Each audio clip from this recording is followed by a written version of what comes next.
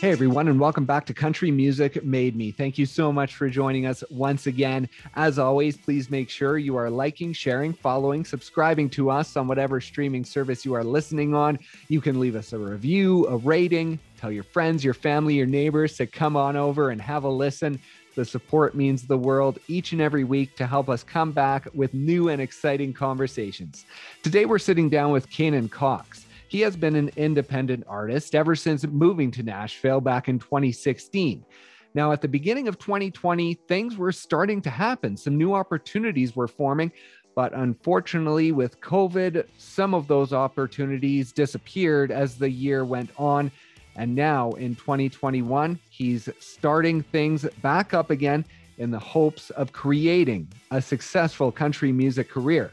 One of the big opportunities that happened earlier this year was an appearance on the Bobby Bones Show. Now, he is hoping to take that and build on it to create new opportunities throughout 2021. So please enjoy our conversation with Kanan Cox. For you, as far as work goes right now that we're back into shows, have you been able to quit your serving job that you had to pick up during COVID?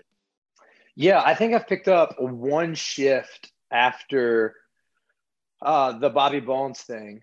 Because I worked there in 2016, and then I was able to, with music, get out of that, and music was full time. And then during COVID, I went back there. So yeah, with the shows coming back up, I haven't picked up near as much at all. I think, yeah, like I said, I think there's been one or two shifts, and that was maybe 3 months ago.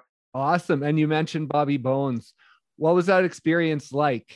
Like at first, handing him that coaster in the restaurant with your name on it, and then getting the call from him.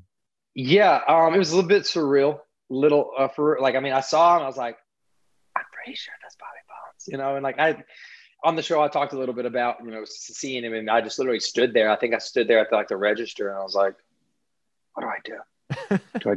Do I do something? Is he going to hate me? Is he like, who's this kid? Anyways, so, obviously I did it, and then I didn't even think anything about it. I did it, was like, cool, enjoy your dinner. Like, I'm going to go. And I didn't think anything more of it. I was like, I'm just going to go about my day. And then the next day I think I was grocery shopping, and I got a, Nashville number. Hey, this is Bobby Bones producer. We'd love to have you on the show. And call my dad immediately. I was like, Dad, guess what? And then after that happened, and then they said that I was going to be coming on the show the next day to actually perform, cried immediately. Legit, like I just stopped and was like, and just cried. Just because it's, it's just a cool thing. Bobby is still doing some cool stuff for me behind the scenes, and has lent his hand again in some cool things, and has done more for me than he actually knows. And it's literally probably one of the best things that's happened to me in the career. Last year, not to get too deep into it all, but 2020 was a really good year. Was supposed to be before COVID. We had WME came on board, and we had some festivals, we had some opening slots, and then obviously COVID. And so to be still an emerging and independent artist now post COVID, everyone's pretty much copy and pasted everything for their bigger guys, and so the developing acts are kind of not so much getting the love as they were before, which is fine. Like, I'm not saying like, oh, boo-hoo, or cry. Like, I understand it's business. So you're of course going to focus on your top performers more than but there's certain things that you can do, that I'm doing and the team's doing to kind of get back going for, hopefully some cool steps for 2021. Yeah, for sure. And you talked about calling your dad when you got the Bobby Bones Show. Now let's talk about back in the day, the influence of your dad, the influence of your family. Now, growing up in Hendersonville, I believe it is, right? That's the actual place, just so your mom doesn't get angry with you. I believe you always mention Asheville. Yeah, I always say Asheville because everyone knows where it is. And then obviously, in Tennessee, they also have a Hendersonville. So I'm always like, Asheville, just a little, north of Hendersonville. So yeah, Hendersonville, North Carolina. And your parents were both musical, right? Your mom had more of a career in it, and then your dad was more of a writer within music. Yeah. So mom actually still, she picked it back up, just doing like, just for fun on the bar scene. I called her, I don't know, maybe a couple of weeks ago. She was like, "Oh, I'm not going to be there. Like we're playing down in South Carolina." I was like, "Oh, cool. I didn't know y'all picked it back up." So yeah, got my love for music was, in bars, and she would drag me around to certain things that I could get into. I remember Rocky Top was my song, was like, that was the song that I played with them. And dad always had a guitar around and writing and stuff. And there's actually a couple that he's helped that are out that I've either sent to him, or I know there's a few that like him and I've written just completely all together. And literally yesterday I sent him a text message and just said, "I've got a song that I think you and I could really, because I know my dad's style, like he's very, Conway Twitty, a little bit old school country, which is great. So sometimes he likes to write the words, but he only knows about 3 or 4 guitar chords. So it all Oh, kind of okay. sounds the same thing. And I'm like, don't play anything to it. You write the words, I'll write the music, and we can create something that doesn't sound like it was made in 1954. Right. No offense to Pops, but yeah, they definitely had a huge influence on the love of music, writing music, and just kind of the hustle and grind of it all. And what age were you when you first started performing with your mom? I mean, as early as I can honestly remember, I mean, there's times I performed in church and stuff like that, just singing, or, Right. well, very small town, very small church, like 20, 30 people in the congregation. It's like, all right, I guess Kanan's going to get up here and sing a song now. And, just here is this hymnal. So been performing for quite a while. And it wasn't, as far as I can remember, I was, getting not drug around. Drug around sounds like she forced me to do it. Loved it. Loved playing. And just as early as I can remember. And then it wasn't until probably college that it was kind of my own thing, where I was like, oh, I'm actually getting paid myself to play somewhere, to play in this bar. I had went to college, and then on the weekends would, put some guys together, and we just go play at the honky tonks around the town. So. And college was sort of where you started writing. So, as far as your dad's writing goes, did that influence you any when you were younger? Or was that something more that caught on after you got a bit older and in college and realized sort of what that meant? And that's when you started sort of collaborating with him? Yeah, it was probably after the fact. I mean, I know that they've done it. My mom released music and CDs, and I saw her in the studios and, at it back in home, in Hendersonville. And so I grew up around it, but I never really put 2 and 2 together for myself. Oh, okay. It wasn't until like my freshman year of college where I wrote like my first song, I guess you would say. And my best friend, he's still my best friend. He had a MacBook at the time, which I didn't have, much of anything. And I was like, "Hey man, I got this song," or like, "I've got this." I wrote a poem for a girl in high school. And then I was just kind of messing around. And my roommate at the time was like, "Dude, yeah, just put it to music and like, just see what you can do with it." And honestly, I mean, I'd probably give him credit for being like, "Hey, you should go do this thing." I do always wanted to perform at some level in the entertainment industry. But it just seemed to be that, writing and singing and playing, it's kind of, it just kept opening doors. So. Right. And when did the playing begin? When did you start to pick up the guitar? Was that before college as well? Yeah, playing music and being in music was way, way younger. I picked up the mandolin when I was 8. Oh, right. Yeah. The Uh, mandolin and the fiddle, right? yeah, so played the mandolin in like 5th grade, and then I actually started orchestra in school, in middle school. And I didn't know at the time, like we, up in North Carolina, listening to like Ricky Skaggs, bluegrass stuff, and I couldn't read music at the time. So it was all just listening by ear and picking it up. And no one told me, so it was an orchestra. Like I went through the whole year of 6th grade. And then my teacher, I mentioned that I played mandolin. She goes, "Oh, do you know it's the same? It's the same fingerings." I didn't know that. I thought it was, and I was like, "What? Like I've been here playing this fiddle like an idiot, and I already know how to play this." And then just cool. Now the 2 click. Here we go. So yeah, music was definitely before the writing. It went mandolin, fiddle, guitar. And I always kind of mess around on the piano. My grandma played piano. So she would maybe sometimes just let me sit down and hit keys. I wouldn't say that I know how to play the piano. I could play enough to write a song and maybe impress a girl or something. It's like, yeah, cool. Watch me play this one song. But nothing that I would want to do in front of a huge crowd. So. And did you used to get in trouble in orchestra because you would sometimes go off script? Did I read that? Oh, yeah, probably. Man, you've done your research. You've done research. I'll dig it. Yeah, I never been one. I don't know, not like a rebel or like causing mischief and stuff or anything. But yeah, I don't know. If I ever heard some kind of cool lick that I wanted to, I would maybe sneak it in there if I could, or if she wouldn't notice. I definitely would learn the part and I could, play it as it was written. But just sometimes, especially playing the fiddle, which is a lot of sliding on the violin, at least, Right. So yeah, there was a couple times where we would play these, graduation ceremonies, or we would go and have to play, hey, we got hired for this ensemble at this fancy dinner thing, and we're playing like Paco Belcanon or something.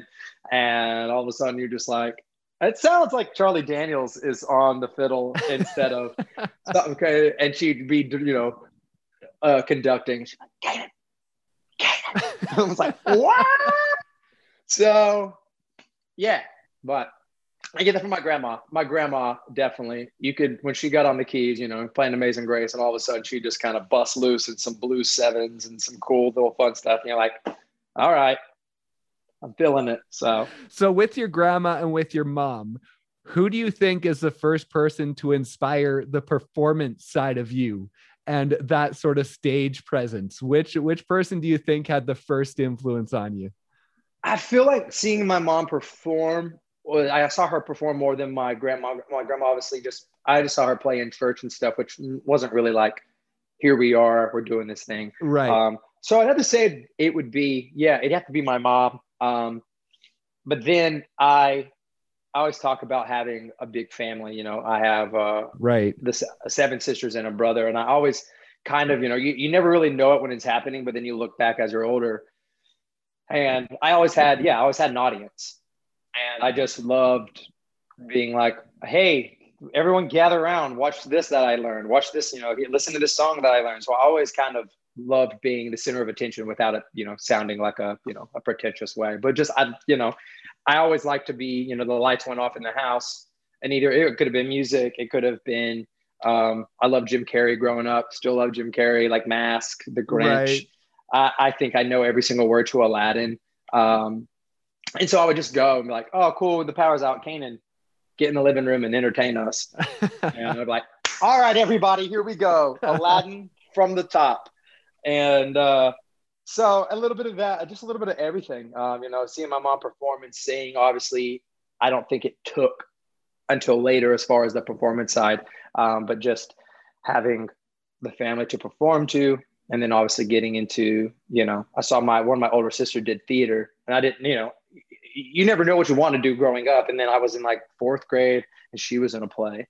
And I looked up, to her, and I was like, well, I want to be in a play too. So then I started doing theater, and then that branched into other stuff. And I think all of it just kind of builds on top of itself.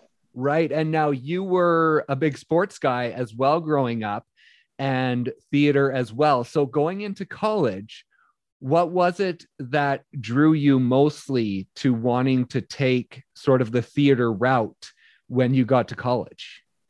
Yeah, I loved football. I had offers from Ivy League schools. I had Georgia Tech was a big one. I was a running back, and I got hurt in my sophomore year. I had stretched my MCL. So, I don't think that really had a big effect. I only had to miss 2 games, and I recovered and then played for the rest of the 2 seasons and never got like hurt again, right. dramatically or anything. But I don't know. I just never really, it was cool to go out to certain stadiums, of course, hey, we'd love for you to come out, check out the stadium, sit sidelines on the games. And we did that for a couple schools. And I don't know, it just never really sat with me as, oh man, I want to go to the NFL. Right. And so I don't really know what it was. I had that. And then there's also, for theater, it's called like SETC, South Eastern Theater Conference. And then there's UPTAs, it's basically cattle calls it's like the NFL Combine, for college theater. So you Oh, go okay. and so all of these schools are there, and you get up and you have 90 seconds to basically do a monologue. And if you're doing musical theater, you do a song, and then you have a dance callback later. So they see you all, and then they'll teach you like a beginner, intermediate dance routine, and whichever one you feel more comfortable with, you go through, and then you go back to the hotel, and then you have a number, and then each school's like, hey, we want to see number 42. We want to see, Wow. Quite a and then you go, process. oh, it is. And yeah, it's crazy. And so then you're literally there and you go get your callbacks. And then I think it was in Memphis at the time. So a group of us went and we did did all our stuff. And then, and then you hope that these colleges want to accept you into these programs. Not every school has, a great theater program. So you got to be a little selective. But Catawba College is where I went, and it had a really good theater program. I also went to Elon University, which they only accept 16 BFA theater or musical theater students in their program. Oh, Which okay. I got into the program, but my SAT score wasn't the greatest at the Ah, time. So they were like, "We love you. We just need you to retake the SATs and like get a little higher score." I was like, "Cool, awesome." Did it, but then by the time I had like scheduled it, Catawba College had already literally came to my school, talked to me, showed me their program, did everything they did, and then by the time I took the SAT, I was like, I don't even care. I know I'm going to Catawba, so I don't even know what I made the second time. But yeah. Anyway, I'm talking a lot. Tell me to shut up at any that's point. okay. Hey, it's your story. You get to tell it. And so with going to school for theater, what was your end goal? Did you have something in mind when you started that of this is what I want to do when I graduate? Not really. At the time, obviously, you're 18 years old, and all I could really think of is they're paying me money to go to school. Yeah, so dad was like, I would love to go to school. At the time, I think a little bit was almost going to school for my dad. I think in my freshman year, there was one part where I literally called him. I was like, I don't want to be here, and it's so dumb. And I honestly wanted to move. I remember it perfectly. I was standing outside of the theater building, and all I wanted to do, and we can get into this later because I'm sure it's maybe in your notes, but I wanted to go to LA. I wanted to go to LA for film school. And Right. at the time, I'd just gotten there, and my dad's, best friend, love him. He's never been wrong about anything he's ever told me. And don't tell him I told you that. But, had a good, dealt with a arrogant 18-year-old at the time. So stayed, but I didn't really know. I loved performing. That's all I knew. I was like, it's a good school. I love acting. I love performing, dance, singing, the whole nine, a little bit of everything. And even in music at the time, I liked to do it. But then there was another, we had like a music program there as well, which was completely different from theater, but it's called the Vernaculars. And so like they literally had classes on putting shows together, like bands. Oh, So they had okay. like country vernaculars, they had pop vernaculars, they had, all this different stuff. And they were doing this one show, and this was like the highest tier. So like you went, like your freshman year, you started here, and you got to the bigger bands. Right. But this is gonna sound so vain, but it's like I could sing and play the piano kind of. And they needed someone for their show. So I kind of got thrown in with the big boys like as a freshman, which was completely different than the theater program. It's, whole different teachers, whole different vibe. Oh, Um, okay. so I was able to kind of double dip. And I think that honestly opened the doors to that, to like, the student body was there, and I'm sitting here on keys, and there's lights and smoke, and I'm sitting here, and we did the entire Dark Side of the Moon Pink Floyd album. Oh, okay. So different completely to what I was used to and everything. And I remember spending hours upon hours literally Googling piano chords because I didn't know it at the time. I knew how to play, kind of lied a little bit because I wanted to play with them. And Right. so I was like, of course I can play the keys. But all the stuff, I was like, okay, what is the D minor 7 look like? Got it. But somehow played that entire album. Wow. Yeah, and so it was never like if Broadway ever came, or it was never like I want to be on Broadway. Right. It was just I like to perform. If that's something that I find on the way, then sure, that'd be perfect. But then music kind of took its thing. Met up with some producers and stuff that were in Charlotte who also had something to do with the vernaculars, which got me into, after we did the show, they were like, hey, we have a studio. Do you write your own stuff? And I said, I've started to. And so we at the time wrote a bunch of songs, just myself, and recorded them all. They all sucked. And anyways, and so it just all kind of, just everything was different. I mean, I still love to perform and at the theater level, but there was never a part of me that was like, I want to go to school for musical theater to be on Broadway, or like the same way with the NFL. I just think I was at the right place. I was always at the place I needed to be when I needed to be there. And I was going to ask you about that music production in college, because I saw that you had a professor that had a recording studio and you got to record some stuff. And so when you got those finished products back, those finished songs, did that light a fire within you that you didn't know was there after hearing those and sort of hearing what you could do? Yeah, 100%. And I mean, at the time, I thought it was the best thing ever. Listening to it now, I'm like, this sucks. So, but at the time, I was in college. My dad helped me out. We did a 3-song EP.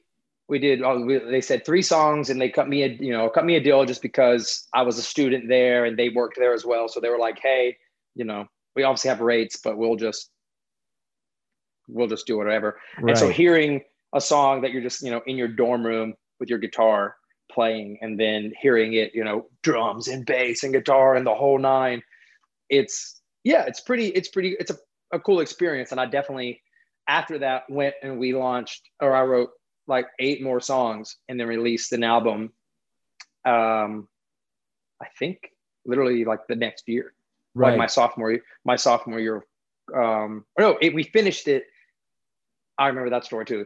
That's a whole nother time, but we finished it. It was literally my baccalaureate service, or however you say that, at graduation. We had this whole ceremony at like 11 o'clock, but the producers were gone, but we hadn't finished the vocals. And like, I leave the next day, we graduate and we're gone. Right. And college was like 3 hours away. So I was like, I need the keys to the studio. It was like a crash course on how to use Pro Tools. I was calling, I was like, hey, I'm in the studio. How do I get a new track open? Boom, record, would go and like sing the harmonies, come back, hit part, new track, and finish the album myself at the studio, and then like ran to the chapel in my gear. I was like, cool, album's done. I'm graduating. But yeah, so hearing it definitely lit a fire to continue to do more. And I saw that your debut EP, when you moved to Nashville a few years later, you had recorded before you got to Nashville and you re-recorded. So is that album that you recorded at the end of college that you re-recorded when you got to Nashville? That was from my second one. So I had one, it was called Guitars and Girls. It was horrible. It's gone. You'll never, ever hear anything of it. Only the like OG fans, or like the original gangster fans, will ever hear it if they have the hard copies, or if they downloaded it on iTunes a zillion years ago. Right. So then we released, I released about like 3 or 4 singles. But by the time I graduated, I went to Texas and performed at Six Flags. So in between contracts, I'd go back and record when I could. Oh, okay. With the same guys in Charlotte. And by the time that we had done that over a couple, I think it was like 2 years, I'd done like 4 or 5 songs. And so I was like, if we can record just 5 more, I can just put all those on an album. And I think that's when I maybe hit my stride a little bit on songwriting that wasn't garbage, that was like, okay, cool. We got that out of the way. Here's some like, okay stuff. Like Lie was on there, Coming Back. Those 5 songs that are on the self-titled EP were all from that second album. Coming Back, Giving Up, Summer, Just Me, and Lie. Right. So and so then I got to Nashville, did my thing, and met some people instead of having to spend a bunch of money and re-record, because we had some momentum with some stuff going on. They were like, well, let's just kind of give these a Nashville polish. And so we took those, polished them up, added some new things, recut some things, and then released that as an EP and took everything else down. Right. And so going into all of this music recording, like you talk about growing up with Seven Sisters, I know you've talked a lot about your sort of pop influence growing up. And so when it came time to pick a lane, when you realized that performing music and creating music is something you wanted to do as a career, what was it about country that drove you into that lane? Yeah, I mean, I think that's definitely just where I'm from and what I'm singing. And even though I have like a pop influence, I don't necessarily think I have a thick accent, but I feel like if you put my stuff on pop radio, it'd be like, there's a few words on there that, it sounds a little bit country. So I Right. didn't want to go, too out of the realm. And I don't want, that's a whole nother conversation too about subgenres and genres of where music is right now. Yeah. Um, but I just thought, I mean, especially too, I'm a very much a businessman. Like I think, sure, whatever sings and does his thing, but I on a business sense, this is very much entrepreneurship. Um, and I even had this conversation with one of my pop friends who's like pop, and he's struggling. And I was like, well, it's hard because I sing country. I can go sing everywhere in the world or like everywhere bar, brewery. I can go and play a 3-hour set and get paid money to sing songs. Right. It's a little harder as a pop artist or an R&B artist or someone else when I can just go like, hey, cool. I can play a 3-hour cover set, throw in some originals, and that was back in the day, but I think it's harder to do. And so as a business sense, I was like, country's paying the bills. Let's stay in country. Right. And that's just kind of what it was too. I had 2 albums and obviously Nashville is kind of the place to go. And I honestly didn't really, I don't think I've had my voice in what I wanted to do. Because you're still green. When I even moved here, still writing songs that, you were writing stuff that sounded like what was on the radio instead Right. of writing stuff that what you wanted to. And I think within the last year and a half, 2 years, with things building and building the name and playing more shows where it is original shows and original songs and, 2 UK tours, you get a little bit more confident in, instead of writing this, this sounds like what's on the, like, no, I want to write a song. It's called Stilettos and has a horn section and it sounds like Justin Timberlake. Because Yeah. like, that's my jam. That's my stuff. Was it the most popular song on Spotify? No. But at that time, especially during COVID, I think that's 100% what that EP for me was a 6 songs of, it's COVID. I knew that nothing really progressive was going to happen in my career as far as everyone just shut down. And so instead of being like, wait for everything, I'm just like, let's just do, and I already wanted to do it, but it literally freed the reins in the studio of being like, that's not really country, or that's not really this. It's like, oh, cool. You want to start a song with violin pizzicato, Stay Home, and now you hear that. And it's like, Ariana Grande's entire album starts that way. Right. You're like, cool. So as far as like finding country, it just, especially to what you're writing, and I just grew up with it, where I'm from, growing up and listening to it. But I think what I love about country music is the lyrics. I saw an interview back in, I believe it was 2018, and you hadn't really opened up as far as writing with others because you felt your music was really personal and you sort of had a struggle writing almost outside of yourself. Now, has that changed over the last couple of years? Have you done more writing with others in Nashville? Yeah, it's changed for sure. And I think a lot of that has to do with just finding myself as a writer. Because now I know in or right kind of what I bring to the table. And I think the more you do this, or the more people you talk to about writing, I think everyone has their strengths and weaknesses. And so I think doing them at first was kind of scary because you just don't know really what's going on. What you're doing, you don't want to get in a riot and then everyone hates you or something like that. And then also too, I mean, it goes to the business side and I really hone in on this a lot before. I love this town, but also I hate this town a little bit because when you get here and you're out there and you're mingling, shaking hands, I don't know how many times you go and I was like, oh man, let's write sometime. Let's write. Hey, let's write. And you're like, dude, awesome. Let's write. And I'm very like, here's a notebook, my to-do list. I got to do this today, this today, this today. And so you'll go out there and like, how cool, awesome, man. We'll write tomorrow at 11 o'clock. And then you get a text at 10:49. Hey, man, I was up till 3 a.m. downtown getting hammered. I'm going to have to cancel the ride. I'm like, awesome. I'm never going to talk to you ever again. And so I got a lot of that at first. Right. I got a lot of just like flakes. And so it kind of just like, well, screw it. I'm just going to do this all myself. And I just felt like if I did anything, it'd be a little bit of a waste of time. But now I've got some people like setting uprights. So I don't have a publishing deal, but that's the next step. Like I've got, all right, tomorrow, I've got to write Thursday, I've got to write next week. And that's all set up via publisher. I don't have a publishing company, but it's people have taken interest and they're like, hey, we'll set you up with some writers in our rooms. I'm like, this. So yeah, I definitely had found some in that midst though, have found a couple of folks that I've enjoyed writing with and have written with them before again. So it's not been just solely me. What was your thought coming into 2021? You say as a businessman, you love that side of it. And so after what 2020 meant, what was your feeling coming into the new year? Were you excited? Were you down because of what happened last year? Where was your level of emotion coming into this sort of reopening? Yeah, I mean, I stay pretty optimistic. It takes a lot to really like knock me down. I don't, it could be coffee, it could be pre-workout. I don't know what it is. But and of course, I mean, I don't say that. I definitely had days where I'd call my dad. I'm like, I don't know what to do. During 2020, I went back to Del Frisco's. I worked at a greenery, just like watering plants and slinging mulch. I did what I had to do to survive. But I stayed pretty optimistic, still released the songs, did the videos.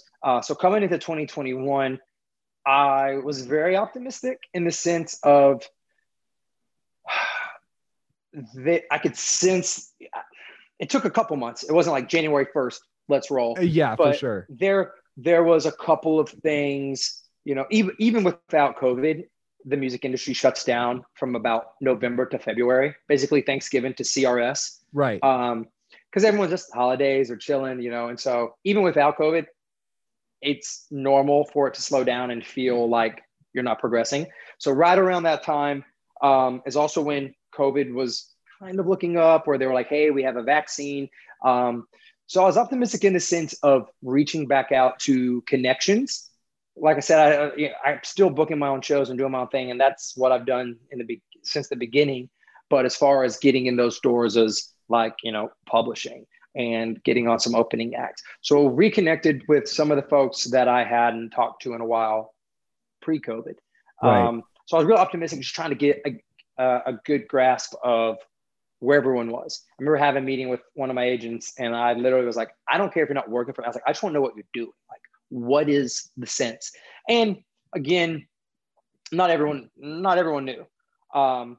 But I just wanted to kind of at least reach back out, let them know I was still alive, still doing the stuff. And they're still in my corner. Like I said in the beginning of this interview, it's everyone's copy and pasted the big dogs and the independent guys a little bit on the low side, but still very optimistic. Things are moving. It's already August, which is insane. And I think as an independent artist, you kind of have to, it could easily wear you down. Yeah. Easily. Yeah. Sure. But you definitely, I don't know, celebrate the small wins. And I don't know, gratitude is such a big part of my life of being like, you're still technically doing this full time. Yeah. Like, you're still playing songs. You're still doing it. You might not be at the level you want to be at. However, there's also people who aren't even, would kill to be in your shoes. And do you think you'd still be around if you didn't have that business focus to you? Not at all.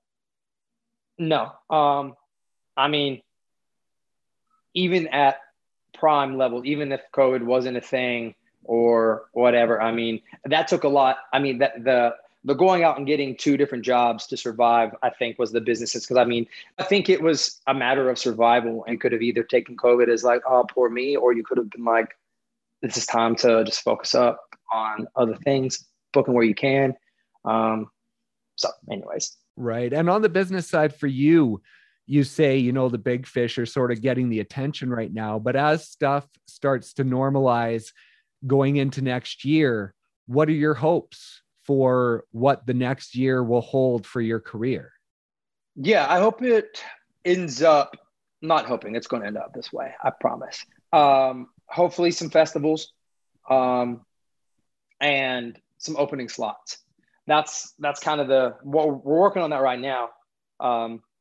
One thing from the Bobby thing is I got a manager, and he's just kicking it. Like, he's doing so. It's just everything I've ever wanted, needed, and I'm loving it. And so we're right on the cusp of, I think we're like a month and a half in of just kind of getting the plan together. Oh, okay. And then certain things have already popped off. And yeah, so we're just trying to play these parts right. And that all came from Bobby. Can't thank him enough for all that. And that's the goal for maybe this year, even, is definitely those higher, you know, those shows of some festivals and opening slots mostly this year, just because most of the festivals are already booked. Right. And even some of 2022's festivals are already booked. I asked my guy WME, I don't know, maybe 6-7 months ago. I was like, "What are you doing? Like, what? You know, I don't care that you're not working for me, but what are you doing?" He was like, "We're working on artist 2021A, artist 2021B plan, C plan, and then if all of that goes to crap, 2022, 23." I was like, "All right." So I'm sure even 2022 is already taken for some of this bigger stuff. So not going to be naive and be like, "Oh yeah, I'm going to be selling Nissan out by January." But at the same time, just any progression would be great. And what I'm looking for, to just, not have to just set up your own equipment and do your own thing. I mean, those shows, they pay, and you get to get out there and play your music and stuff. But that progression of showing up, kicking butt, and moving on.